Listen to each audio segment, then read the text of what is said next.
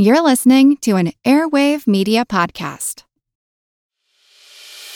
As a longtime foreign correspondent, I've worked in lots of places, but nowhere as important to the world as China. I'm Jane Perlez, former Beijing bureau chief for the New York Times. Join me on my new podcast, Face Off, U.S. versus China, where I'll take you behind the scenes in the tumultuous U.S.-China relationship. Find Face Off wherever you get your podcasts. The Lion with No Courage, Tin Man with No Heart, Scarecrow with No Brain, along with a female protagonist and her silver slippers, setting down a road of gold. It's an interesting story, one in a magic land of Oz, but may have its roots in one of the country's worst economic crises.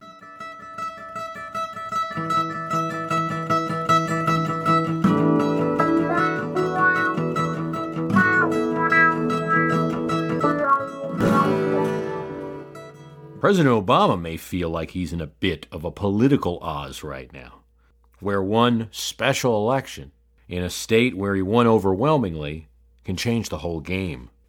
And speaking of game change, there's yet another book out catching the country by storm, a book that portends to tell the story of the 2008 election from the inside.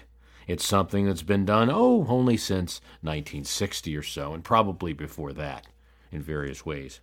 We've talked about the durability of the two parties in America. That one party or the other will always seem to survive. They'll switch places, one will be on top, the other on the bottom, but still there they are, the elephant and the donkey. And so in Massachusetts, where no Republican's been elected since the 1970s to the Senate, the victory of a Republican for an open seat in a state President Obama overwhelmingly won. Every Democrat has overwhelmingly won since the 1984 election.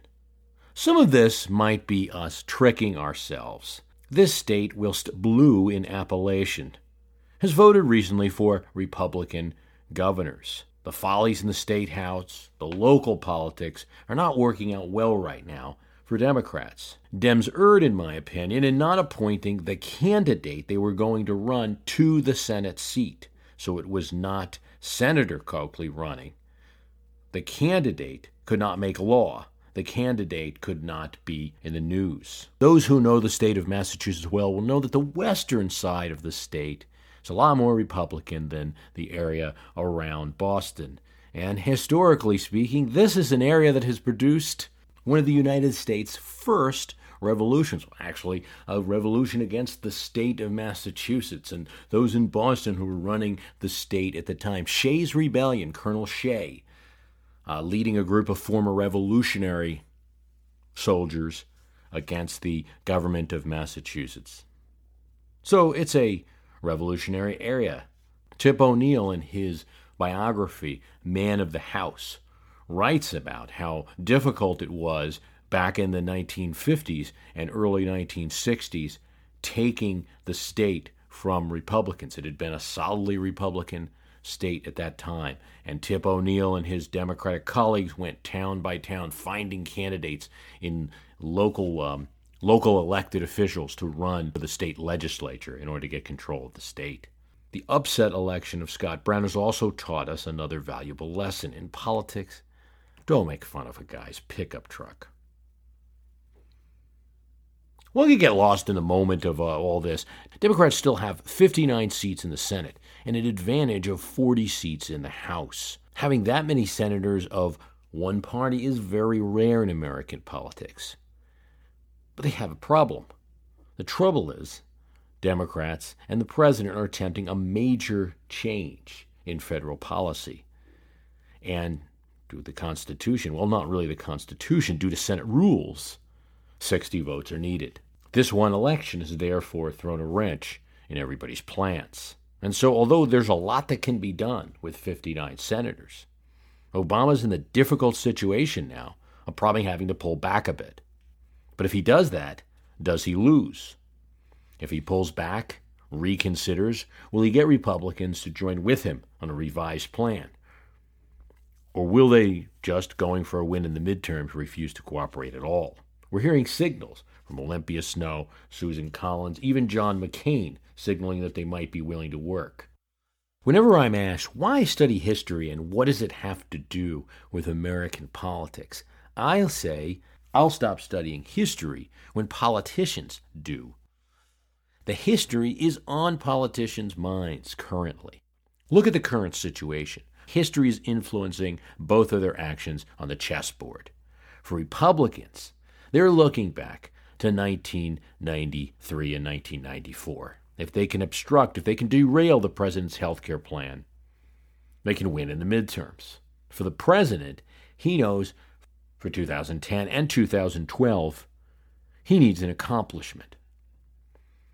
An accomplishment would help right now, a win prior to the midterms. It's probably necessary for the president to come out with some kind of a win on health care, if only because he's put his mark on health care reform.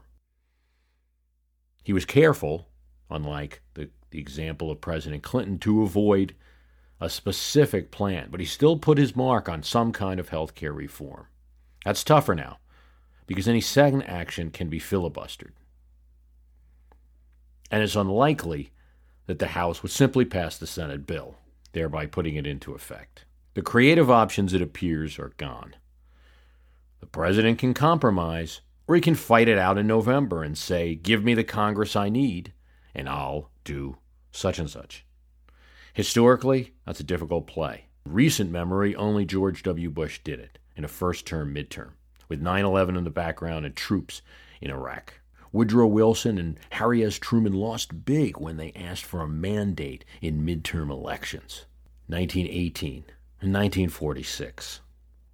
Dick Morris, who was, before he became a Republican advisor and commentator, was running Clinton's campaign, told him in 1994 to go abroad and not to campaign for candidates. No one wanted to see a partisan president.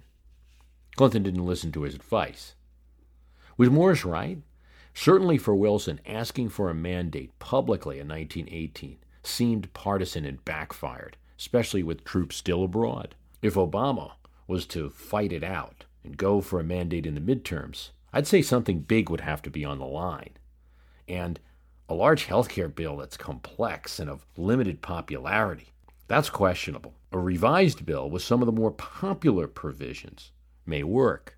One of the most popular provisions is simply the Patient's Bill of Rights, or the ban on discrimination for pre-existing conditions. I suspect, as the noises seem to be coming out of Washington, the president will not fight. He seems to be fighting the last war, that of 93. The mentality is pass something, have a victory. I get the thinking, but I'm skeptical. Of course, American voters like action, and if you look at 62, 78, 34, and 1914, presidents sort of staved off losses by taking some action. 62 was the Cuban Missile Crisis, Camp David in 78, the New Deal in 34, progressive reform in 1914. If only Clinton in 1993 had gotten health care done. Sure, that's possible, but I think the health care plan would have to poll higher, mean more. I see the buy-in into Medicare at age 55, one of the ideas that was floated during the discussion period before the Senate passed the bill, is more attractive than anything that's in the health care bill now. Of course, there will be opposition to the Medicare buy-in at 55, and it would appear to me something that's a little better going into a midterm.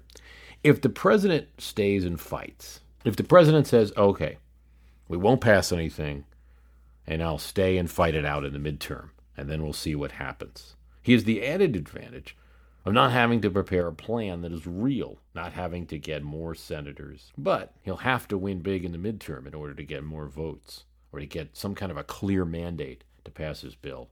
It's a risky strategy. Or there's the olive branch. He meets with Republicans, many of those names who are often floated as the more moderate members. Comes up with something that we can vote for. But what?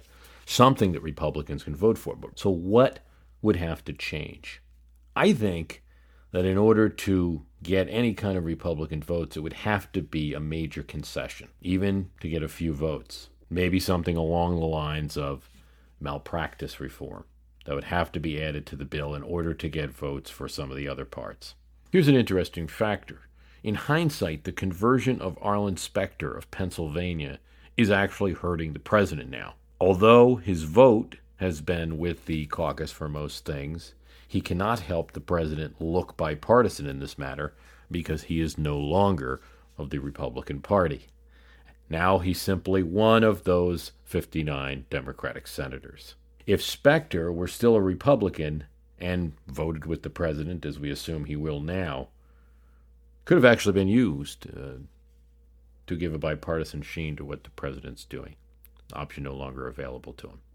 Keeping in mind that I am not Rahm Emanuel, that I am simply not that boyish and chief of staff-like, what would I do if I were in the president's shoes? There's not a lot of good options, but there are the best available options. And I think the best available way is to make public, not just private, attempts at conciliation with Republicans. Not just secret phone calls, but public speeches. Drag their bill out of them. Go back to the office that George Washington held. Take on the role of chief, nonpartisan magistrate. We all know presidents are partisan, but while they sit in the office, they have an opportunity to be the chief magistrate. Maybe right now, the best thing for President Obama to do is to become a Whig. A Whig view of the presidency, a balance, a limited constitutional role. Say, I've seen the Democratic plan from Congress and the Senate. I've seen the House plan. I've seen the Senate plan. I've seen this bill that Republicans have brought forward. I will pick a final option. And depending on your viewpoint, what's either a tragedy or a moment of clarity has come out of the Scott Brown election, perhaps. Perhaps healthcare is the second, third rail of American politics, the other being Social Security. If President Obama is not able to reform it, I think there's enough historical examples that presidents just simply can't touch this issue. And again, that's an if. The president is not able to reform health care. You will have had Truman, you will have had Nixon, you will have had Jimmy Carter to a very limited extent, you will have had President Clinton, all failing to be able to do a major overhaul of the American health care system. At that point, I think you have to look at this issue and say, perhaps it's an issue best dealt with in pieces. And perhaps some of those pieces could start to add up to a whole without a complete and total overhaul. So far, President Obama has shown no willingness to go along with that particular philosophy. He wants still a major reform of healthcare, and he sort of put his mark on it. But one idea that I believe we could consider if we sort of change the dimensions of what we're doing here, and instead of reforming healthcare, pick one area. For instance, cancer. What if the United States paid for all cancer treatments? Of course, it would be expensive. But it's an issue that Americans are sympathetic to and much more willing to spend money on. Taking cancer cases off the rolls of employers and insurance companies would surely reduce premiums, as it's a very expensive disease. It would also take a great fear off Americans. There is a precedent for this. In the late 60s, dialysis treatment was well known to save people with kidney disease, but it was also very expensive and difficult to get. And after the 1970s, the United States made a committed decision to pay for dialysis treatments. If you are on dialysis now, generally, that's covered by the U.S. government. There'll still be tremendous opposition even to paying for cancer, but I think it becomes more of the 60-65% type issue instead of the very limited support for a complete overhaul of healthcare.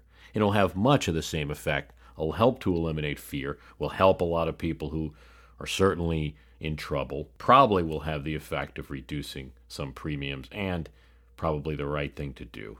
And it's hard to say it's an indulgence to treat cancer. Although one could make an argument that someone might have a contribution to cancer, they didn't exercise enough on what they ate. That contribution's limited And even the best science, it's hard to establish. You could get cancer just for any reason, the environment, your family history, etc. I have no inkling that this is even being considered in the White House, but there it is. Nathan Cedric Tankus writes, Bruce, I would love to hear more about the 1893 financial crisis. It looks like the panic and railroad bubble and burst could give us clues about the recent one. Thanks, Nathan.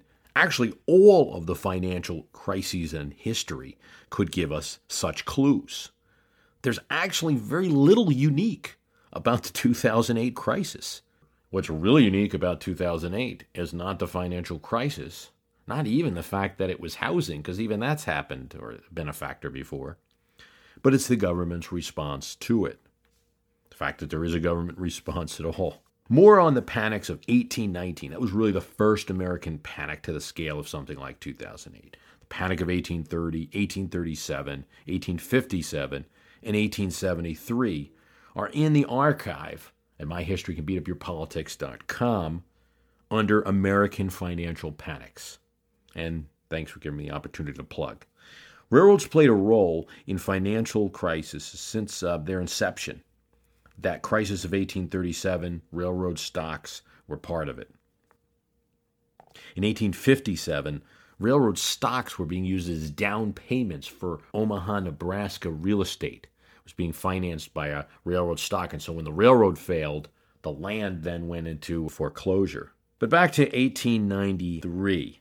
I think this isn't probably as devastating as the Great Depression. We don't really know, and economists argue about it to this day. But I suspect it was close. We see the 1930s as the Depression. It's not in our history, I would say, most of us, most of you listening here, but it's closer. It's closer because we had parents, grandparents, great-grandparents in the Depression. Because we can see film footage and still photos of it. Because we have Steinbeck's Grapes of Wrath. Because movies have been made about the Great Depression in the 1930s. Documentaries have been made. But perhaps more sinisterly, because Democrats, fresh from the loss of their candidate Al Smith in 1928, made a commitment to do everything they could to undermine Herbert Hoover, and got extremely lucky when Hoover would suffer the worst economic crisis in his times. Democrats made sure that the Depression was well publicized and that it was linked to Hoover. Thus, encampments of workers were called Hoovervilles. But that's not to overblow the publicity of the Democratic National Committee. The Great Depression was bad, probably didn't need any additional publicity, and people were going to get mad at Hoover either way. Unemployment was 20-25%. The GDP was cut in half. Yet 1893, and more importantly, probably the worst year of the crisis, 1894, was frankly a depression. And just as the Great Depression led to a change in politics, just as the Great Depression would lead to Democrats in the White House for 20 years, the Panic of 1893 would have the same effect. About 20 years before Democrats now would see the White House again. The Republicans would be in the White House for 20 years, and it would be 2 decades before Democrats would see the White House again. And even there, that was a squeaker. The country went from the seesaw partisan politics of the Victorian era, gains and losses, and the comeback of Grover Cleveland, a Democratic president, the only one in the late 19th century, reestablishing his party as a sensible steward, at least rhetorically, winning a comeback, very popular guy, Grover the Honest. The country realized they were so wrong to have thrown him out of office the first time. Now he was back. And boom, a financial disaster, a run on gold, a run on banks, 15,000 businesses collapsing, 500 banks failing. Just like in the Great Depression, people going to the banks to get their savings and finding the doors closed. We believe it started with the collapse of the Philadelphia and Reading Railroad. And when that fell, people asked, if this, then what?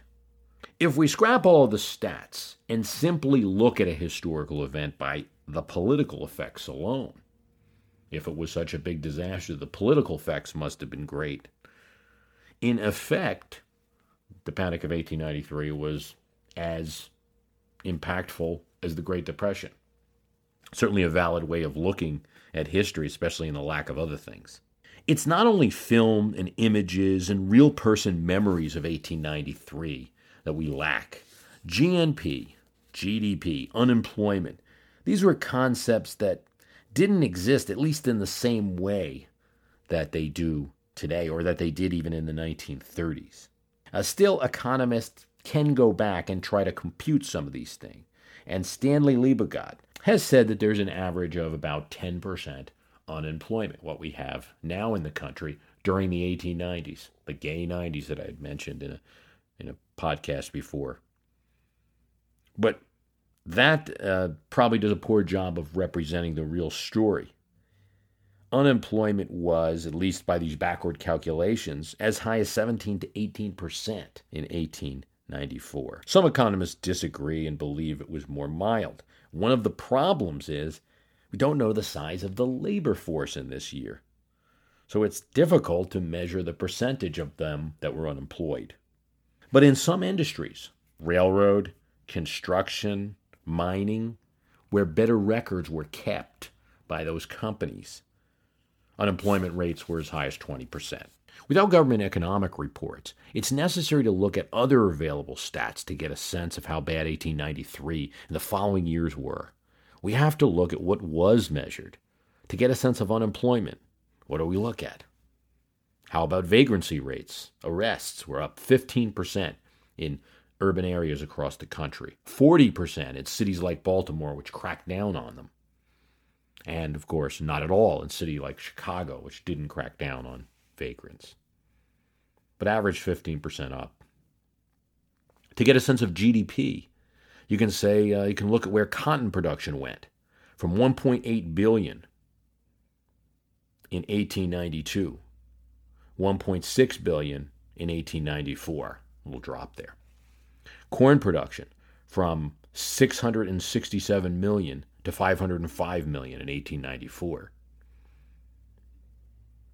4.5 billion miles of railroads, 4,500 miles of railroad construction in 1892, and that number in half by 1894.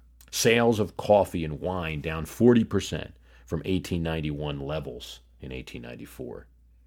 Hog prices from $6.49 per hundredweight to just $3.38 per hundredweight. That's the boring numbers. There was a great strike in Chicago which caused hundreds of thousands of dollars of property damage. And since Chicago was the rail hub of America, that strike threatened to shut down the country's rails. It was in as close as this country came to a general strike. When the Illinois governor supported the strike and did very little to stop it, President Cleveland overruled him and sent federal troops in to put the squabble down. A strike in Pennsylvania coal country also led to violence. A wealthy Ohio quarry owner and a visionary, a man named Jacob Satchler Coxley, who had been a populist and a greenbacker, called for a program of public works, a radical idea at the time, using silver coinage, more money out, which would make it easier for farmers to get and pay back debts. Of course, it wouldn't be good news for those who they were paying back. But Coxley did more than just cite ideas. He led an army of out-of-work people, unemployed workers and hobos, 10,000 strong, to the nation's capital. He was joined by a group from Los Angeles and a group about 1,500 from Oakland, of which the soon-to-be writer Jack London, then a hobo, was one. Things went well in the West for Coxley's army. There was tremendous support. People would feed them along the way. The governors of Oregon and several western states supported the movement, allowed them free passage. A railroad tried to derail the Los Angeles contingent in Texas, only to be ordered by the governor of that state to keep them moving. A sympathetic congressman introduced a bill of Coxley's ideas, but Congress stalled him. And here's where everything broke down. Although there was support in the West for Coxley's army, when they came marching into the East, a more conservative area of the country, Coxley's army was harassed and heckled by police and residents in the eastern states. Many were arrested along the way. Only 500 made it to Washington, D.C. When Coxley went to speak on the Capitol lawn, police chased him off. And while they allowed him and his group of a few hundred to camp down the street from the Capitol, when a crowd came to watch them and hear him speak, police chased the crowd away. They let Coxley stay for about a month, and then the police forced them out and fined Coxley. It was a hard time for the budding labor movement in America.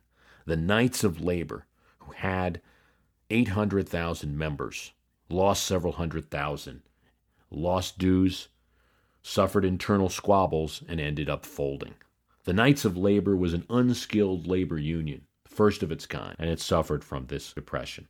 In the absence of GDP again, we can try to look at the effects and say, wasn't this just as bad as the Great Depression? Births and marriages were affected. Births were down 3% in New York, 5% in Indianapolis, Philadelphia, and Pittsburgh. Marriages dropped from 9.2 per thousand of population in 1892 to 8.6 per thousand of population in 1894. Just like in the 1930s, marriages were put off. College admissions dropped. That means futures were postponed. And even though many didn't go to college then in America, that meant several futures, at least in the upper middle class, were postponed. There's human stories, too, where we don't have all the statistics. Some newspaper articles recorded especially the brutal winter of 1893 to 1894 when the crisis first hit. 3 impoverished immigrants starved to death at Pittsburgh. In Long Island City, a tenement house of 12 Italian families, 50 people in all, were freezing, without coal, no heat, and no word from the landlord. In Cheyenne, Wyoming, a court convicted 5 farmers for butchering cattle in order to feed their families. These were the reported stories, but even more than the 1930s. There was the invisible group. This was the 1890s, remember, the same time immigrants were coming in droves into the country. Statistics were poor. Cities were overloaded as it was. That's the best, I believe, we can do to paint a picture of what 1894 might have been like. It was a long time ago, and how much does it really tell us about things now in our much more comfortable recession of 2008? But can 1894 tell us anything?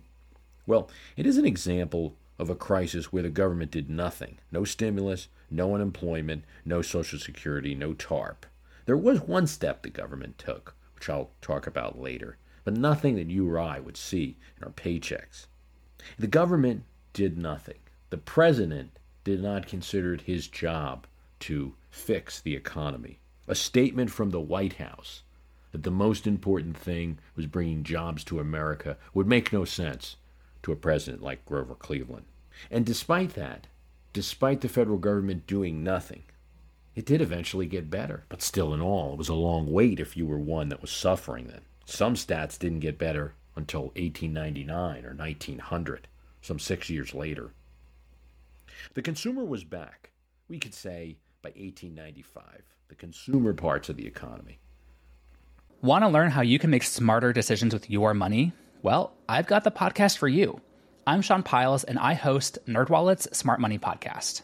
On our show, we help listeners like you make the most of your finances. I sit down with NerdWallet's team of nerds, personal finance experts in credit cards, banking, investing, and more. We answer your real-world money questions and break down the latest personal finance news. The nerds will give you the clarity you need by cutting through the clutter and misinformation in today's world of personal finance. We don't promote get-rich-quick schemes or hype unrealistic side hustles. Instead, we offer practical knowledge that you can apply in your everyday life.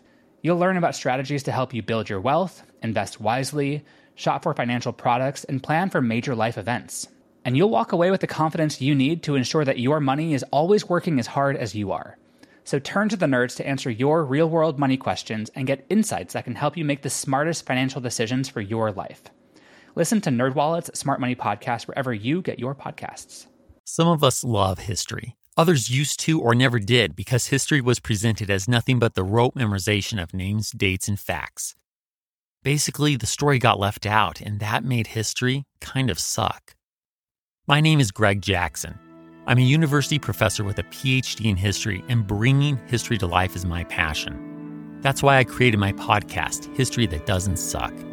I want to teach you everything you need to know about U.S. history, but I do so through stories.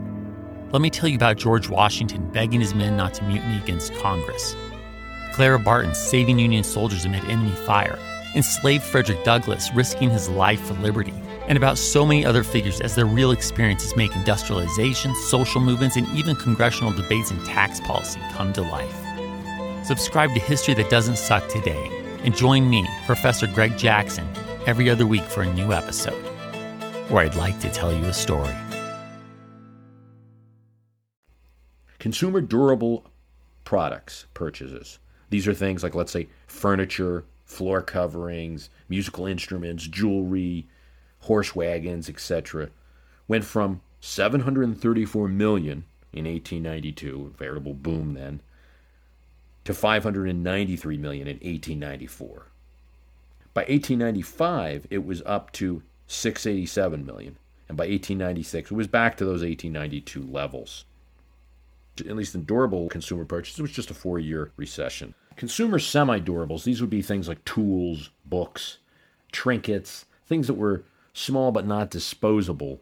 These weren't as impacted as much, from about 1.3 billion in 1892, 1.2 in 1893, but back up to 1.4 in 1895. Non-food perishable, these are things like soap and matches, more disposable items, pretty much stayed the same, around 720 million throughout these years.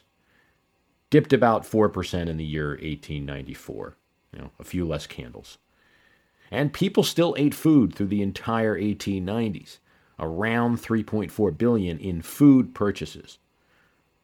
I guess it's not surprising with hog prices that low and not buying a new wagon, there was money for food. Even though 1895 seemed, at least on paper, to be a recovery from the panic that had started in 1892, I doubt it seemed that way at the time. And in fact, we know from the effects of it, from the politics of it, that 1896 was still considered an election in a depression year. And the election featuring the Silverite Democrats versus McKinley was all about the economic disaster. Some recovery was starting in a year before. But still, most people probably didn't feel it, especially because unemployment in 1895, even while all this spending was going on, was still, at least according to economists looking backward, about 13%. By 1898 to 1899, we were back. The consumer was spending nearly $1 billion on durables, $1.6 billion on the semi-stuff, and $4 billion on food. Fat and happy. So the consumer side of the recovery looks something like an upward slope. Maybe that's an indication of what will happen with us. But the interesting thing is that capital expenditures, business expenditures, for instance, take a look at railroad building. The recovery there was a bit slower. 4,500 miles of railroad built in 1892. That's down to 2,800 in 1893. And even in 1898, now you're talking about 5 years from the initial panic, there were still only 2,100 miles of railroad built. It was not until 1899 that we were back up to the 1892 level of 4,500 miles. So the consumer may have been pumping some more money into the economy, but businesses weren't ready to hand over their dollars. But railroads were just one industry, right? And there was a crisis in railroads. So let's look at something else.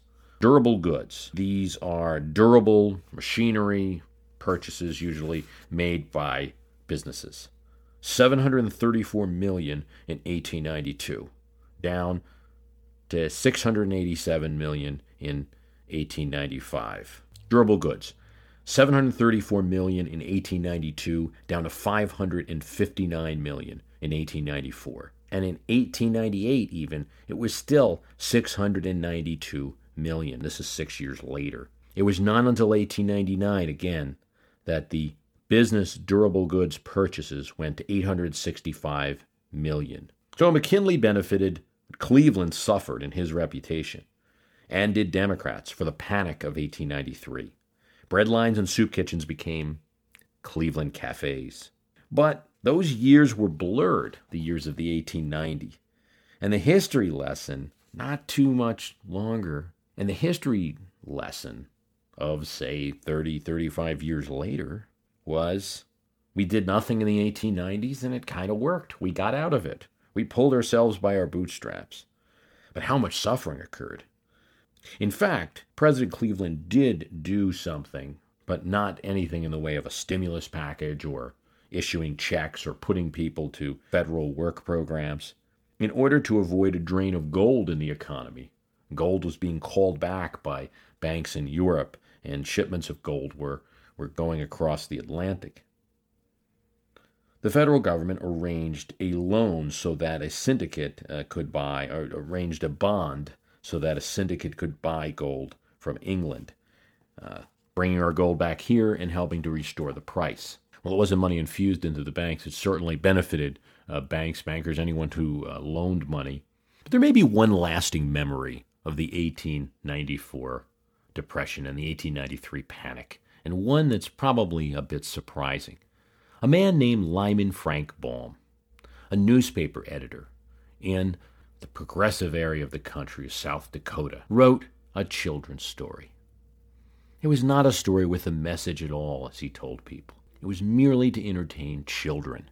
It was to be a modern story, using modern images. Yet his characters seemed conveniently well placed with the politics of the time. Dorothy wore silver shoes and walked on a road of ostensibly gold bricks at a time when gold and silver politics were ripping the country apart.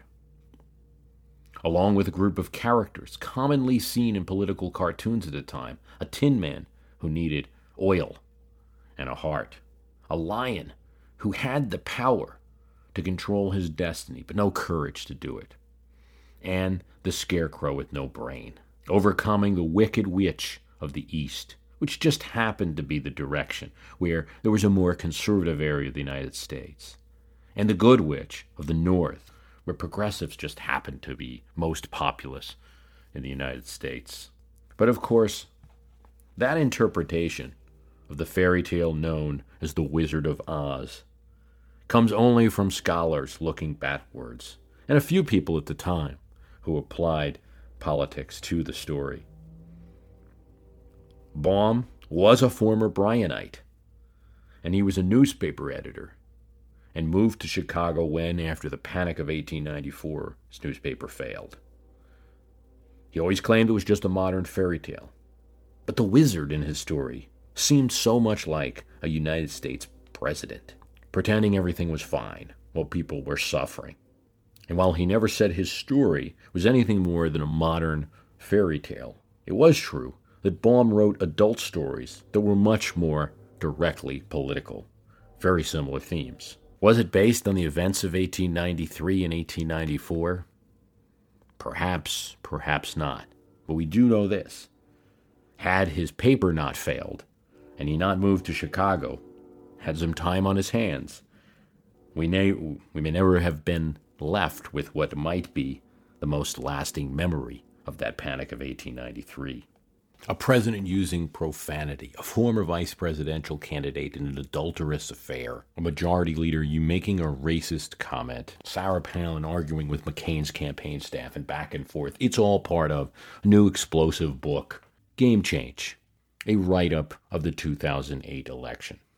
Have to confess, I've not yet read the book. I plan to, and I'll probably talk about it a bit. But I did want to point out that this, like so many other things, is not a new event in American politics. In fact, the idea of a narrative of a political election, but the real political narrative putting everything together, probably comes from Theodore White, his book, The Making of the President in 1960. And just as there's been criticism of the authors of Game Change, are they telling the real story? Are they just telling a soap opera?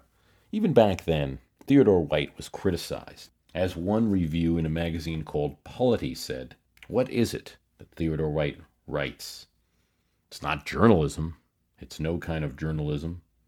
He wasn't there, so it's not a memoir. It is romance, myth-making. That's all. Another reviewer accused him of making conscious myth-making and editing out information that would not look good for his heroes, Chiang Kai-shek and John F. Kennedy. Bob Woodward had also received criticism about many of his books. How could he publish so many books with exact dialogues of what characters inside the White House or Congress or American politics, exactly what they said? Were all these stories true? Woodward relies on anonymous sources. Many, many people telling their sides of the story and piecing it together as a journalist. One reviewer had noticed that there were inconsistencies between the accounts of Clinton's economic policy described in two of Woodward's books, one Maestro and the other The Agenda. And the series of books during the Bush presidency had different views on how the administration conducted itself. Is he just reporting facts, reporting the facts that he had, reporting the story of who talked to him rather than the absolute truth? One reviewer said, Woodward is acting as stenographer to the rich and powerful. Christopher Hitchens said that. And it's always exciting to have a book like Game Change out. But I did want to point out that even the book, The Quest for the Presidency, put out by the Newsweek staff telling the story of the 1992 election, had the following details. President Bush was told as early as August 1991, a year and a half before the election, that the economy might falter and that his distance from ordinary people could hurt him. Another revelation. Barbara Bush called James Baker the Invisible Man, and after the Houston convention went so badly, George Bush himself said aloud of his friend of 30 years, Secretary of State, campaign manager, "You can bet your life Jimmy Baker won't be left holding the bag." In a secret program they dubbed the Manhattan Project, Clinton's handlers conducted a series of focus groups that detailed how deeply voters distrusted their candidate. When a group in Allentown, Pennsylvania was asked about their doubts about Clinton, the reaction included two-faced. He just goes with the flow. And the focus group said if you asked his favorite color, he'd say plaid. These were the type of revelations from The Quest for the Presidency, 1992. So a book like Game Changing, although it's been ramped up and there's been a lot more media coverage, is nothing new. I have mixed feelings about these type of books. On one hand, I think anything that gets Americans interested in politics is good, even if it is the more juicy details. And also, it's to be expected. Politics is not a boring discussion of policy alone. There is also a sport to it. There is also a entertainment value to it. It is, in a sense, a game, and there are winners and losers, certainly. I want to thank you for listening. The website is www.myhistorycanbeatupyourpolitics.com. Archives available there for $9.99. Thanks for listening.